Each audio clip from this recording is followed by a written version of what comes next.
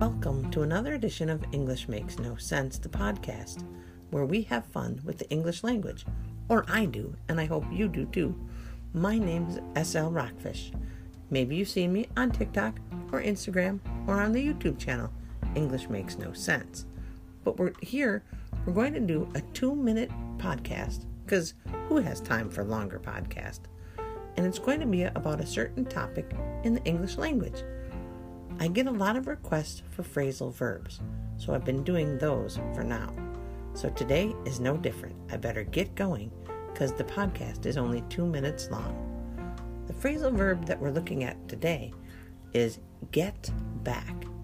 Get back has 3 meanings. 2 of them are similar. Get back means to return where you came from. For example, I like to get back to home each summer. It means I like to go home where I grew up every summer. Or to have an item returned.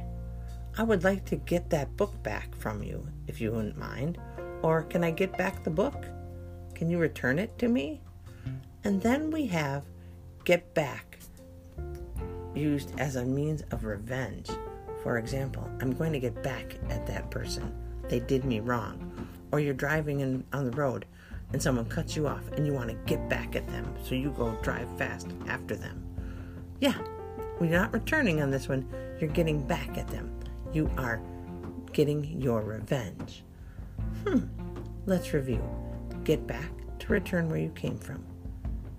Get back, to have an item returned. Like, I hope I get that back. Or can I get back the book that I lent to you? Or get back, meaning to get even. He often tries to get back at his enemies. Why does English take 2 little words and have 3 different meanings, and 2 so similar, but just a little different? I don't know. But now you know how to use get back, I hope. Thank you so much for listening. Let me know what you would like to hear about, and share this with your friends if you'd like. Check me out on Instagram and TikTok and Facebook and YouTube. Peace, friends.